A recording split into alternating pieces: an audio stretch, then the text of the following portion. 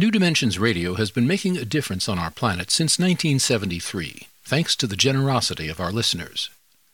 You too can help make a difference with a tax-deductible donation or membership. Please visit our website, newdimensions.org, and just click the Donate button. We at New Dimensions thank you for your support.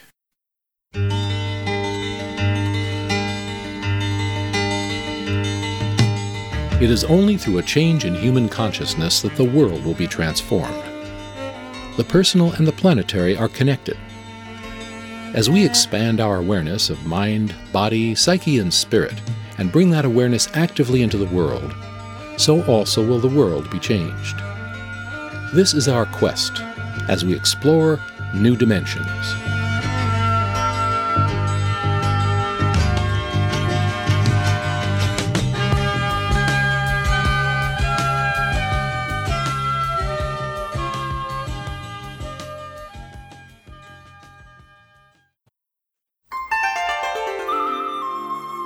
Is a world of spirituality separate and more valuable than ordinary everyday living? Does a fully awakened person mean they're not affected by their emotions? The French philosopher Descartes was certain that we could alleviate chaos and provide certainty through rational means. His reigning philosophy was one of separating the mystery of spirit from the life of the body. Reason ruled, and sensing, feeling, intuition, and emotions took a back seat to logic and conceptual thinking. And that philosophy continues to rule this day, although quantum physics and other scientific research are pointing to a reality beyond the perceptions of our strictly rational brain. Today we'll be exploring the embodied spiritual path and what it means to live more consciously in a human body with our guest, Dr. Richard Strozzi Heckler. Richard Strozzi Heckler is a doctor of psychology and a Shihan 7-degree black belt in Aikido. He's a renowned speaker, coach, and consultant on embodied leadership and mastery, and has spent more than 5 decades researching, developing, and teaching somatics to business leaders, executive managers, and teams of Fortune 500 companies, NGOs, technology startups, nonprofits, and the U.S. government and military. He's the founder of the Strozzi Institute, where he teaches courses on somatic coaching and leadership in action. He's the author of many books, including In Search of the Warrior Spirit and Embodying the Mystery, Somatic Wisdom for Emotional, Energetic, and Spiritual Awakening. Join us for the next hour as we explore the quest for a fully embodied presence through the practice of meditation, Aikido, and somatics with our guest, Dr. Richard Strozzi Heckler. I'm speaking with Richard from his home by remote connection. I'm Justine Willis-Toms. You're listening to New Dimensions. Richard, welcome to New Dimensions.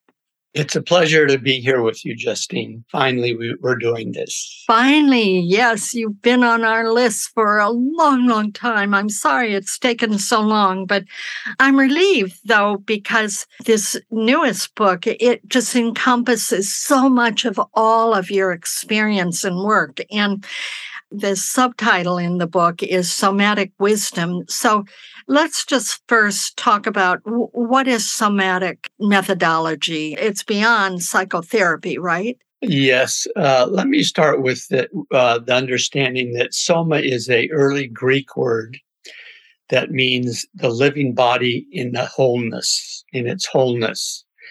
And really that view was that inside of this form, this shape that we call body, is our thinking, our emotional life, our moods, the imagery that we cultivate, our actions.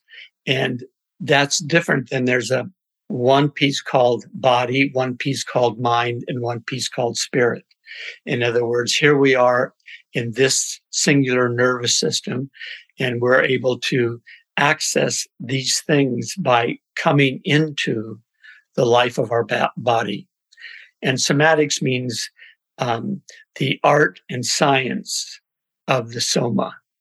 I'm reminded of a quote you have in your book. You speak of a man from New Guinea who said, "In my country, we have a proverb that says, knowledge is only a rumor until it's in the muscle." And this just reminds me, knowledge and wisdom need to be embodied.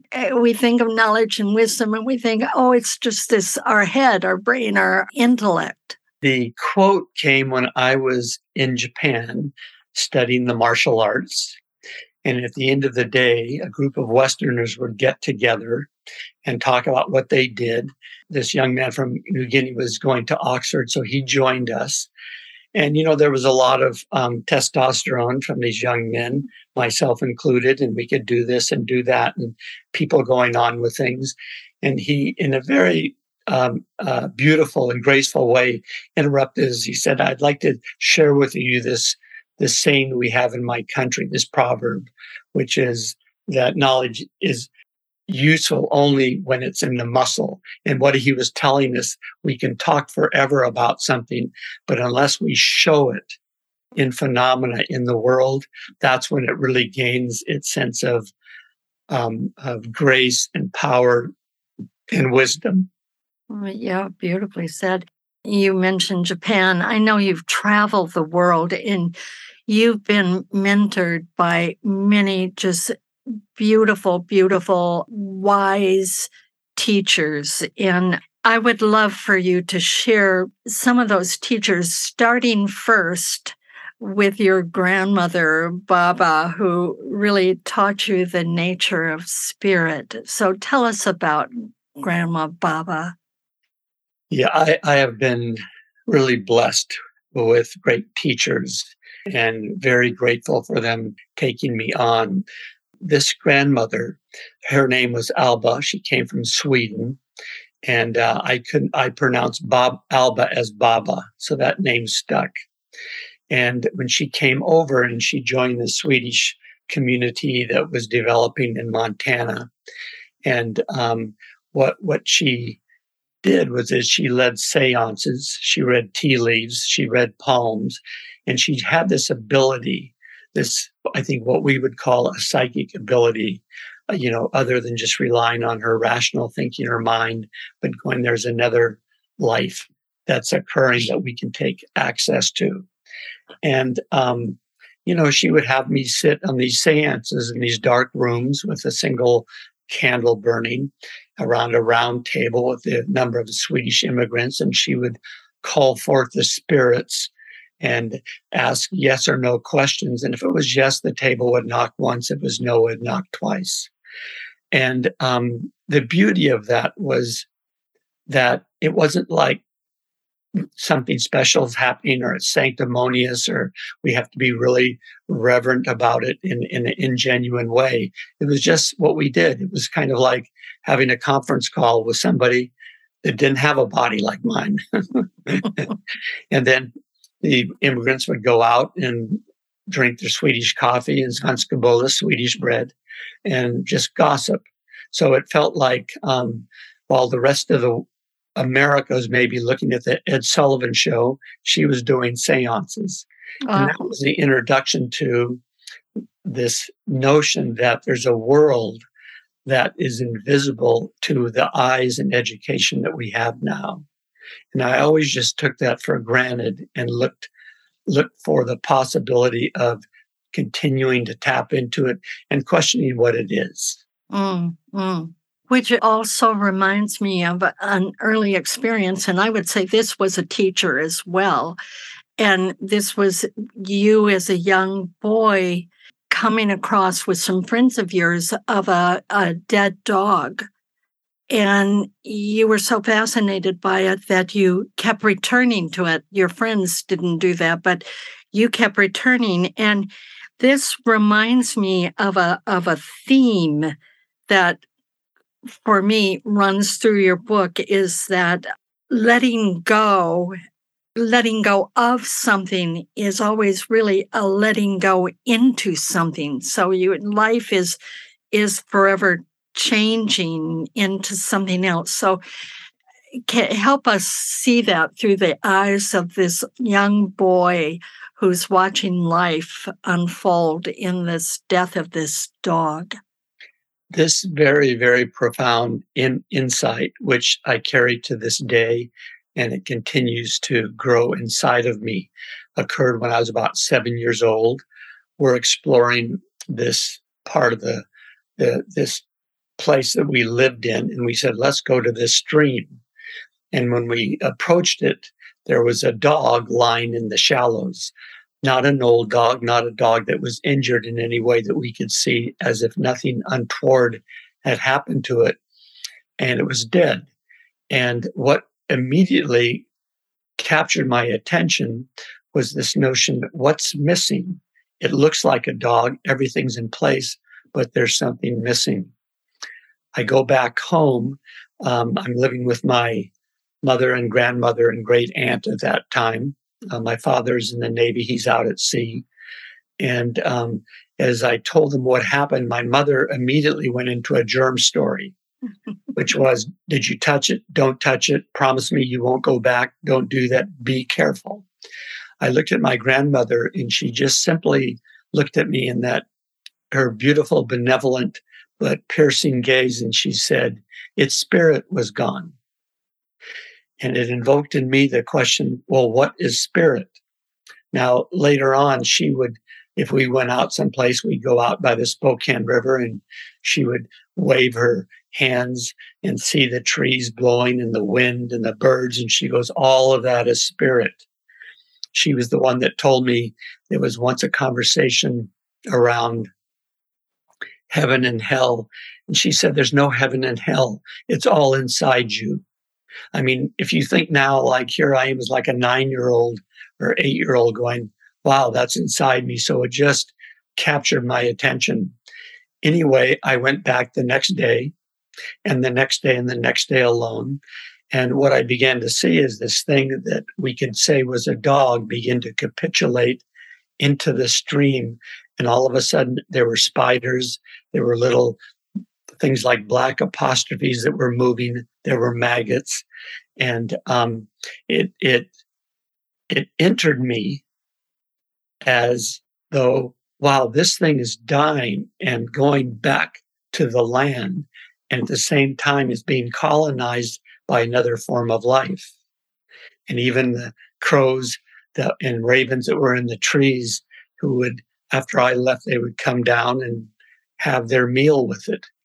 And this notion of life being fastened to death, endings are beginnings. Beginnings are connected to endings. Like there's this ongoing circular thinking or ongoing process, dynamic and natural, that's happening. Yes, profound especially for a young boy. I'm here with Richard Strozzi Heckler, and he is the author of Embodying the Mystery. And if you want to know more about his work, you can go to his website, strozziinstitute.com. And Strozzi is spelled Strozzi, strozziinstitute.com. Or you can get there through the New Dimensions website, newdimensions.org. I'm Justine Willis-Toms. You're listening to New Dimensions.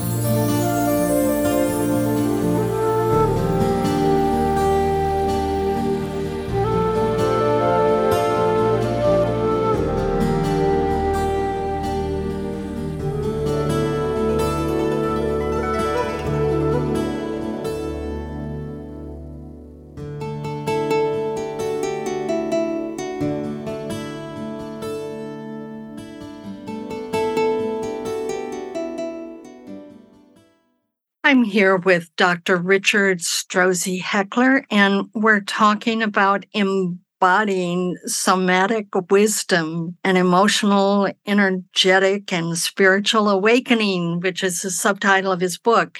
And I'd like to talk about also, you mentioned that your father was in the Navy and he moved around a lot. And so going back again to these early childhood parts of your life that really informed a lot of your life later on, or challenged your life later on, in the way that you grew up with him having to move all the time. You were very much bullied in some ways because you're always entering a new school and you're the new guy, and it just lends itself to a kind of teasing and so forth and so on. And so you got in a lot of fights, and your mother took you to judo. Somebody, I think a principal, had suggested, well, maybe judo would be a good thing for you. So, Richard, that was a moment of enlightenment for you to enter this judo class. So describe that for us as a young boy entering that class. Yes, this vice principal, my mother had to come pick me up because I'd gotten into another scrap. She thought I was a bully. Mostly I was this new kid, as you said. And so I was afraid, and I could take the taunts and the catcalls. But when it came to pushing, I would push back, and then we would get in these scraps. So, I was there, and she had to come pick me up, and she asked the vice principal, what am I going to do with him? She said, put him in judo. She was horrified, like, oh, he'll learn how to fight more. He says, no, he'll learn discipline. So we go to this on the Navy bases, very large hangar that used to store like planes. And, there was volleyball, boxing, badminton, all kinds of different activities in there. And at the far corner, there's about a dozen men in these white uniforms with belts, dark belts, and taking one over the shoulder, throwing him down. That guy would get up with a big smile on his face and take the other guy and throw him down. And, I was entranced. It was almost as if I was in the front row. I was a Catholic in the front row of the Vatican, right? Watching all of this magic, extraordinary thing happen. And that began my practice of judo. And it was done by these sailors and Marines who had been overseas. They were rough young men, they would teach me to fall they'd throw me down and go, no, don't do that.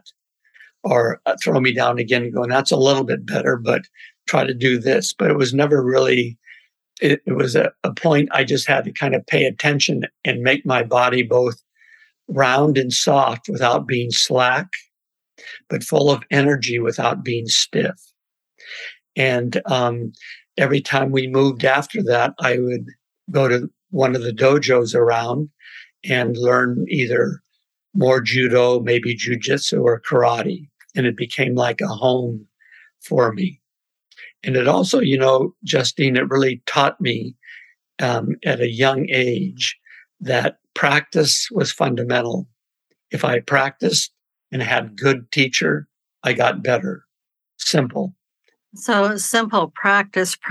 And later on, we're talking about much later on, you encountered Aikido. And I remember you writing about one of your, I think an early Aikido teacher, Sensei Hirata. He would train you in this kind of alert relaxation. And he would constantly remind you, get out of your head. So let's talk about Aikido. What is Aikido and how is it different maybe from the other martial arts that you had been working with? Aikido translates being in harmony with a universal energy. And the founder of Aikido, Morihei Ueshiba, was a national living treasure of Japan. And, he was a warrior. He fought in the Mongolian War.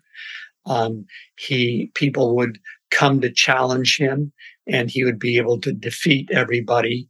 And all of these people that came all the way, boxers from the United States, people from all around the world, and no one could defeat him, but stayed with him to learn from him. And the fundamental notion of it is that you neutralize the aggression, you don't neutralize the person. So how do we can use the other person's aggression as they're attacking us and redirect it so that you can begin to move everybody into a mutuality or an interconnectedness that begin to diffuse the aggression and the violence. Done right, it's a fantastic martial art. I teach it now. My teacher, Satomi Sensei, is still living. And, it helps one be able to defend themselves. You can defend others that can't defend themselves. But really, it begins to teach you how to, in all aspects of your life, to come in harmony with what is, come in harmony with all the energy moving through you in the society and individual and in relationships. It's also, Richard, this is an art that is partnered. I think that that's an important point, that it's not done as an individual, but it's done in coordination with another. Can you speak to that? Yeah, there's a number of martial arts that have what we call katas. They have forms that they do. So those forms become embodied, but you're really doing them alone. You might practice with other people, but not in partnership. So in Aikido, you always have somebody who's the attacker. That's called the uke. Then you have somebody that resolves the attack. That's called the nage. And you get to play both of those roles. So you really learn how to attend to the other while you're also attending to your own centered presence and your breath, and how you're presenting yourself to the other that doesn't trigger them into more fear or more aggression, but the possibility of partnership. Morihei Ueshiba said that Aikido or Budo isn't for dividing people, it's for bringing them together. And it's actually an act of love. So even though it seems like oppositional, it's actually not at all. Correct. You play out your role as attacker very sincerely. You come in with a strong attack. You learn how to do that. But you're doing that in order that your partner can practice these basic principles of Aikido. So maybe when you're out in the world, no one's physically attacking you, but they may be emotionally attacking you or verbally attacking you. And the same principles pertain to that as well. I'd like to talk about meditation. I know that you've been taught meditation. I know that you went to India and you worked with a very famous teacher, Maharaj, learned some meditation. And we mostly think of meditation as non-attachment. You have a different take on meditation and how some of us have learned it to bypass certain thoughts and feelings and all of that, and just to kind of notice them, but just let them go. So let's talk about meditation, what it is and what it can be. Yes. I really love the Tibetans will talk about their word for meditation, which I don't know in Tibet, but what it means is to be familiar with. So it's being familiar with your mind, body, spirit process. But when I met this man, Maharaj Charan Singh, is that I was immediately compelled by his presence. In other words, I could feel that he was very quiet internally and very still internally, and outwardly he was prepared for action. He fed people for free. He had free eye hospital. He made a large hospital for people for surgery. and he never charged anything for it. And this notion of having a deeply cultivated sense of wisdom, internal wisdom, and also using that to do good in the world had a lasting impact on me. So it wasn't that he retired to a cave someplace at that point in his life, but he was actually in the world making a contribution to make it better, to put it simply. So it's an active participation in the world rather than a retreating from it or wanting to go to some sort of heavenly realm or become enlightened so that we can bypass the body. All of your philosophy comes back to this embodied experience is what I get from reading your work. And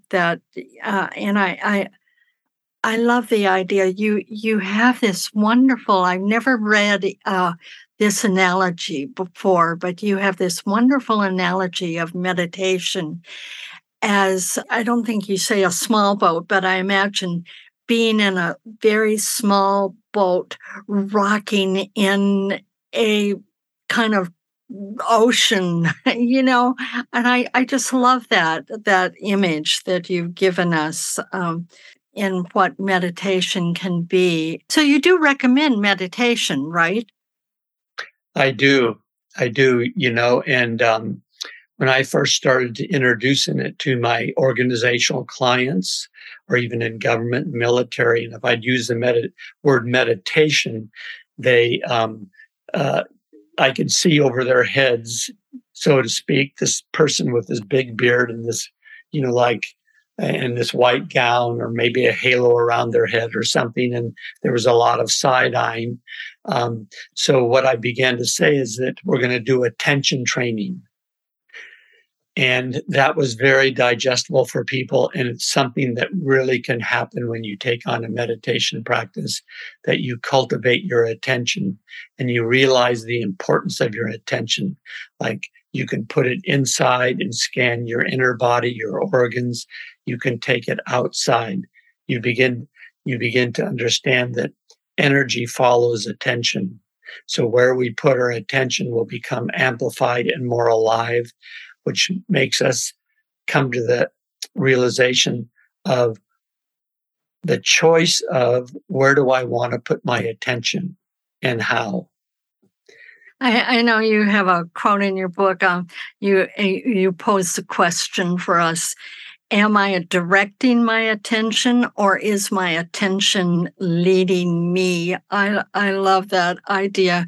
I'm here with Dr. Richard Strozzi Heckler, and he's the author of Embodying the Mystery: Somatic Wisdom for Emotional, Energetic, and Spiritual Awakening. I'm Justine Willis Toms. You're listening to New Dimensions.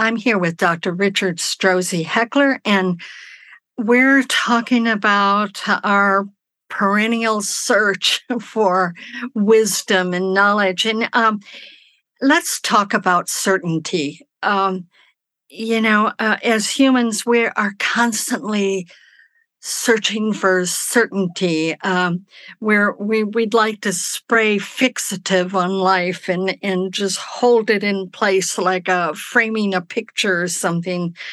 And so what can you say about this pursuit of certainty and the fallacy of trying to fix it in some way? Well, it's like you say, Justine, nobody really gets up in the morning and after they comb their hair or shave or look in the mirror and get ready to go out into the marketplace, nobody really goes, what a great day to be uncertain. Yeah.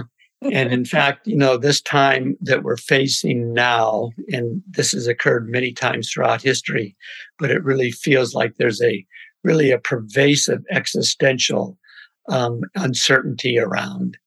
And it causes, if people aren't able to settle into that and actually realize it as a principal truth, that actually there's so little that we can be certain about. And we see how people might be taken from their bodies, dying just like that. And that this notion of trying to find certainty can also reify us, like, I'm going to get inside of this channel and not move out of it and not stir anything up, but just keep going along those lines, is that it really covers up our capacity for creativity, innovation, and, as you say, wisdom and compassion. Working with the body gives us this opportunity to be able to, when uncertainty comes up or vulnerability comes up, that we're able to hold that for ourselves without judgment or without criticism, and be able to hold that. And that's a beautiful thing to have happen. And those people really show up as having a very compelling presence. You use the word vulnerability. That's really a tough one in our society.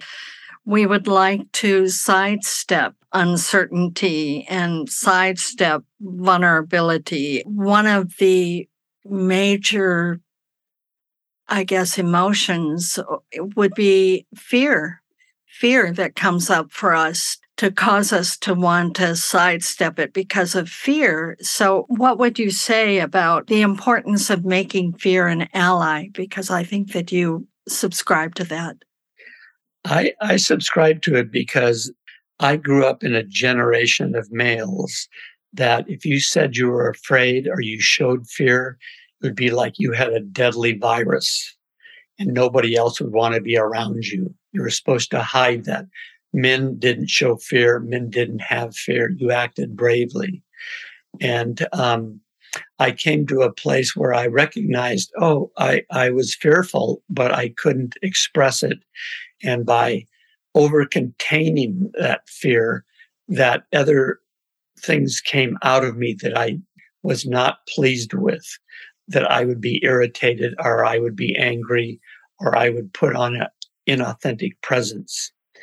And at some point, I had very, very powerful teachers that had me go inside of myself and enter into what we call in Aikido, you enter into the place of conflict and see that you see what's there and then see if you can deconstruct it and then integrate it for yourself for new actions. And then at some point I was reading the Odyssey. This was decades ago. And it was when Odysseus was having a conversation with Ares, and Ares says to Odysseus, take Phobos and Deimos, fear and anxiety, into the battlefield. I was shocked. What? You take fear into the battlefield? What does that mean? And it really propelled me into really a lifelong look at the fear in myself, the fear in my clients, what gets turned into something, a conundrum or dilemma or mischief when we really don't deal with our own fear. We can say, I'm afraid, and own and dignify our fear. Well, I'm thinking you write about your own fear and anger, especially your anger with your father. He was a difficult man, and you had a difficult relationship with him. In fact, he even disowned you at some point when you were quite a young man. And there was a moment when some friends of yours, I don't know, there's some instance where you just got into that anger and you were pounding and pounding and pounding a pillow and, just letting all of this anger out. However, you describe that was not enough And there's a key there somehow, because we think, okay, if we let out the anger, then it'll just dissipate and it'll be gone. So help us understand that there's more to the process. What I saw from that example, and many like it, was that when my anger arose, that it was because fear was present. And the anger was a way to begin to have, at least for myself as this white male in this generation, to show that I didn't have fear, that I could have some kind of power or strength or bravado.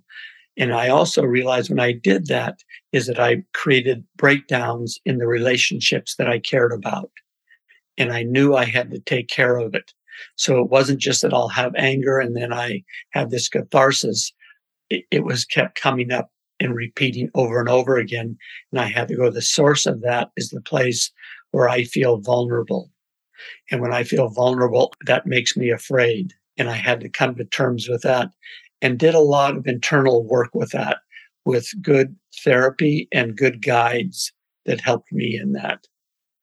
When I read this part of the book and when I was really contemplating it, I remembered a moment in my life where I was in circle with someone very much like what you described, someone who was very angry and very cut off, and he could not be vulnerable in his life at all. And he said in the circle, he said, "I've never felt love." Mm. And Richard, I knew this was not true for him because I had seen him be very loving and falling in love with this little girl who he just would be delighted when she would come in the room. She would run to him and jump in his lap, and he would just be delighted. So what I did for him is that I said, Shaw, just he was laying down on the floor, and I put my hand on his chest, and I had him do what I think that you talk about, this embodied imagination. I said, Shaw, imagine Aisha coming into the room and jumping in your lap. And he did that. And he said, okay. And I said, what are you feeling? And he said, well, there's a little bit of warmth around my heart. I said, Shaw, that's love. That's it. And, it may not, what that taught me and what I think you are talking about, it may not come to us in full-blown fireworks, but it may come in these subtle bodily inklings, is what I'm going to say, these little things that we feel within our body. And so I think that you really urge us to pay attention to that body, to pay attention in some way. I'd love for you to say more about this. Well, I want to begin by saying, for most people, when we say body, they immediately have this image of the swimsuit edition of Sports Illustrated, or the guy on the cover of Men's Health that has this, 0.06% body fat. And that, to really be clear, we're not talking about that particular biological shape. We're talking about, as I said before, our capacity to take action, to be in moods and emotions, to coordinate with other people, to learn through our bodies. And essentially, the body is 3 billion years of evolution. So there's a tremendous wisdom and intelligence in it that actually has us move towards skillful adaptation, towards wisdom, towards connection, towards mutuality and interdependence. And that we are educated out of that. We have our children sit for 8 hours, and I'm not talking against rational thinking, because we are rational beings too, but we prune this sense of soul, intuition, conscience out of ourselves.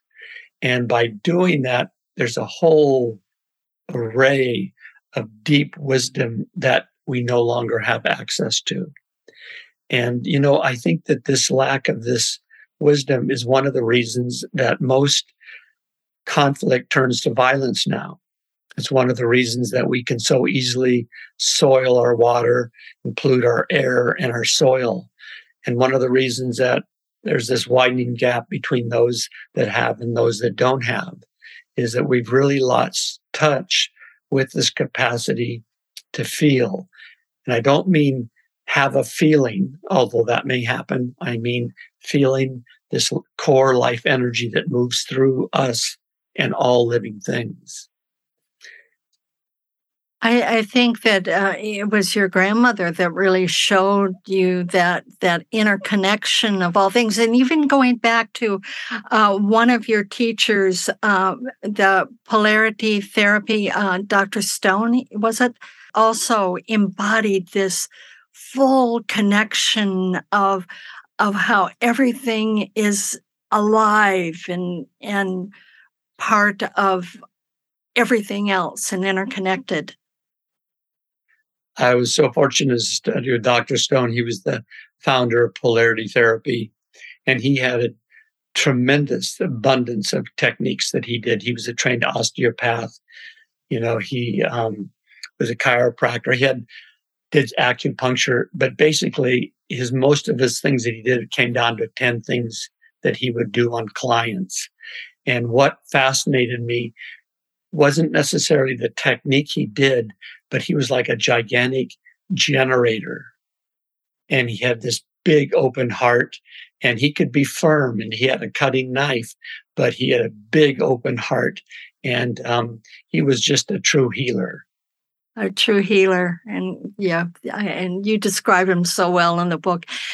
I'm here with Richard Strozzi Heckler, and he is the author of Embodying the Mystery. If you want to know more about his work, you can go to his website, strozziinstitute.com. That's spelled STROZZI, strozziinstitute.com. Or you can get there through the New Dimensions website, newdimensions.org. I'm Justine Willis-Toms. You're listening to New Dimensions.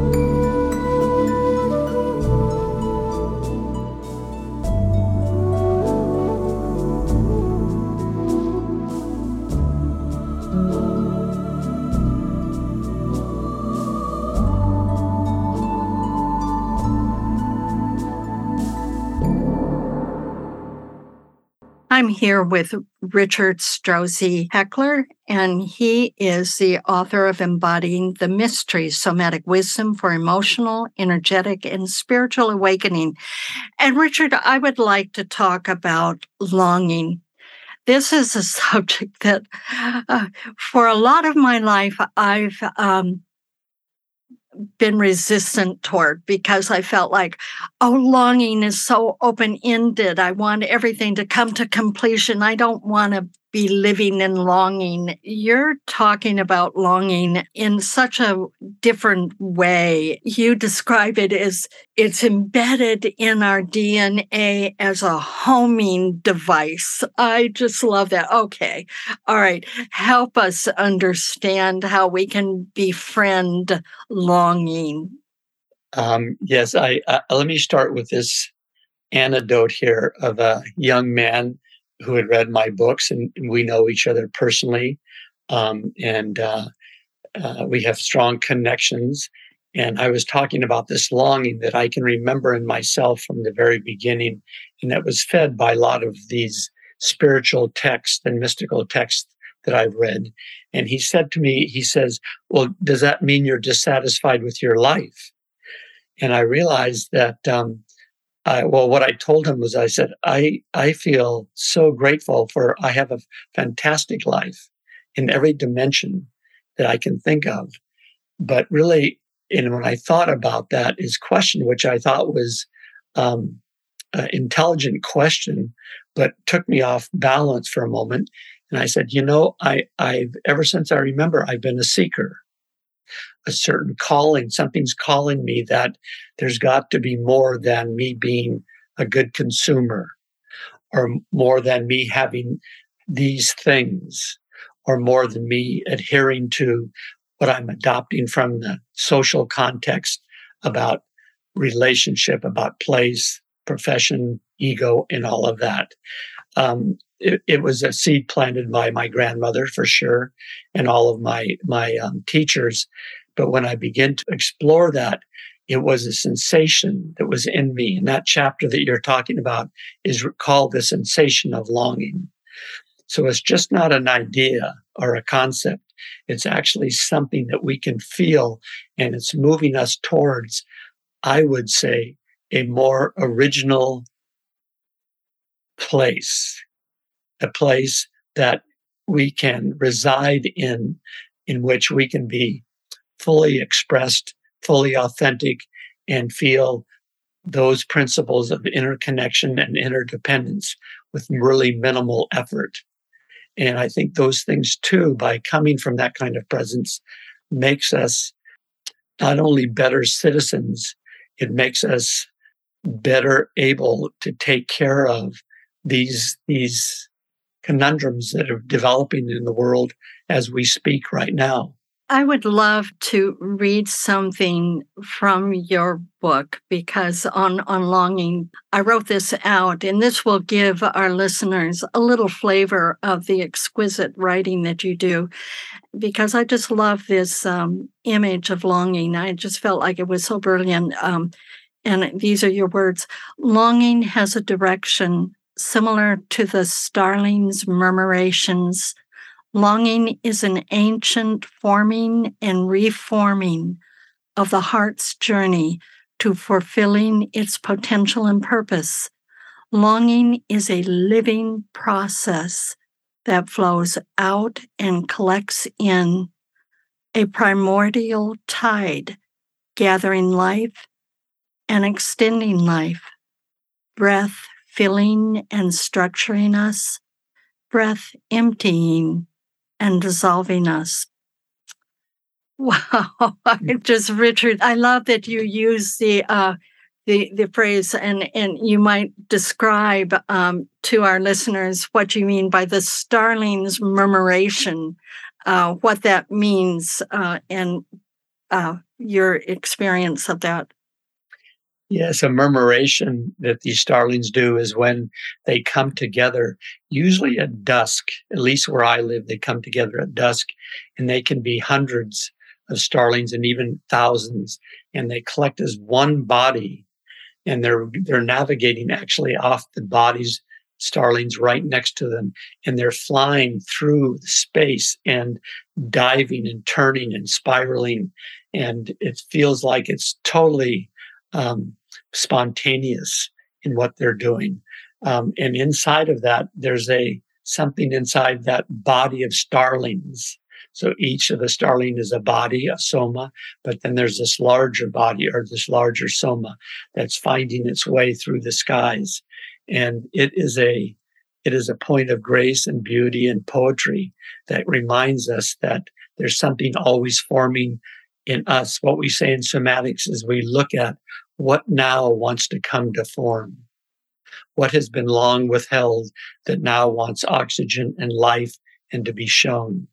And you speak with most people about that, and ultimately will come down to, how can I love more? How can I receive more love? How can I make more genuine contact? How can I receive contact? How can I not be afraid of who I am?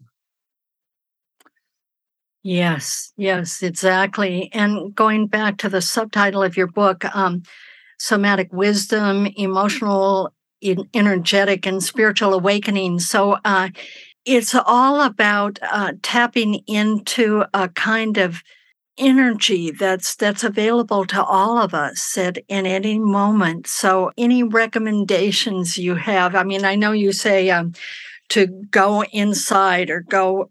Yeah, what does go inside mean? What do you mean, go inside? I would answer this in two ways, Justine. In the first way, specifically to your question, it really means bringing your attention to the life of your body. It's not bringing your attention to the life of your mind, your concepts, your symbols, your icons. All that's fine. I'm not arguing against that. But what we've lost contact with is this life, core dynamic life energy that moves through us. By simply bringing our attention to the life of the body, to our temperature, to movement, to shape, to holding, to pulsations, that begins to inform us about this energy that happens in the body. The second thing is, my experience has shown me that having a teacher that can help guide you along the way is immeasurable. And I've just been blessed with fantastic teachers. Not always easy, but they've really kept me on path. And so the notion of bringing our attention to the life of the body, having a teacher, and then that teacher and the body will show us practices to take that will take us to the next level of consciousness. And going back to practice, and you say, hey, practice, practice, practice.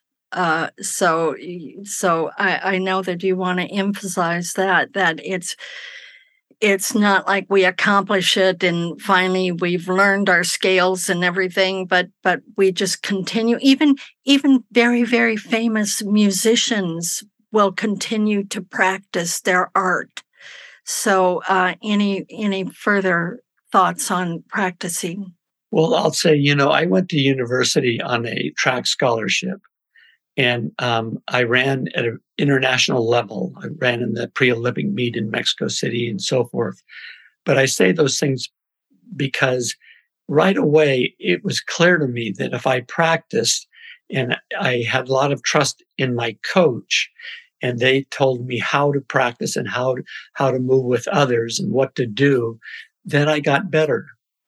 And when I started to complain about something or this wasn't happening, of everything that I did, the martial arts, the athletics, meditation, they all said to me, keep practicing, keep practicing. That was the advice.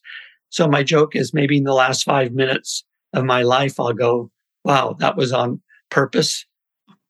I'll find out. In the meantime, I'm still taking their advice and I'm staying with my practices. Good. And I know that you talk about the somatic path is really informed by an intelligence that, as you've spoken about, is really deeper than the rational mind. It's the ongoing flow of life in some ways, and it's deeper. It's, as you say, not just of the mind, of our rational brain. It's embodied, and when you say embodied, you really mean in the body. In the body, going into the body, going into the soma, and really becoming a deep listener to the wisdom that it has to offer in how it informs us of these different things, and how, as I said earlier, when it would inform me that, oh, I'm afraid, I would struggle with that. And in that struggle, I realized I'm just tiring myself out and not becoming the self I want to become. So if I really listen to it, if I really listened to that fear, I began to see that if I studied fear, that was the gateway to becoming fearless. Wow. Thank you. Richard, thank you so much for being with us today. You've just been an enormous teacher of experience. You come from your experience, and we just so appreciate it. Thank you so much. I've been speaking with Dr. Richard Strozzi Heckler, and he is the author of Embodying the Mystery, Somatic Wisdom for Emotional, Energetic, and Spiritual Awakening. And if you want to know more about his work, you can go to his website, strozziinstitute.com. And he spells Strozzi, S-T-R-O-Z-Z-I, strozziinstitute.com. Or you can get there through the New Dimensions website, newdimensions.org. I'm Justine Willis-Toms. You've been listening to New Dimensions. This is program number 3769. New Dimensions Radio has been making a difference on our planet since 1973, thanks to the generosity of our listeners. You too can help make a difference with a tax-deductible donation or membership. Please visit our website, newdimensions.org, and just click the Donate button. You can also subscribe to our free weekly podcasts and find over 1,000 hours of audio dialogues in our searchable archive. New Dimensions is produced by New Dimensions Radio in Santa Rosa, California, USA. Our executive producer is Justine Willis-Toms. Our post-production editor is Lou Judson. For over 4 decades, New Dimensions has been producing weekly conversations at the leading edge. We sincerely thank all of you who have supported us by being members of Friends of New Dimensions, as well as members of our affiliate stations. My name is Dan Drayson. On behalf of everyone at New Dimensions whose endeavors make this program possible, I'm wishing you well. New Dimensions Radio is an independent producer supported by listener contributions. To find out more about the program you've just heard, to subscribe to our free weekly newsletter and our New Dimensions and New Dimensions Cafe podcasts, and to access thousands of other programs in the New Dimensions archive, please visit our website, newdimensions.org. That's newdimensions.org. Or call us at 707-468-5215. That's 707-468-5215. Please join us next time as we explore New Dimensions.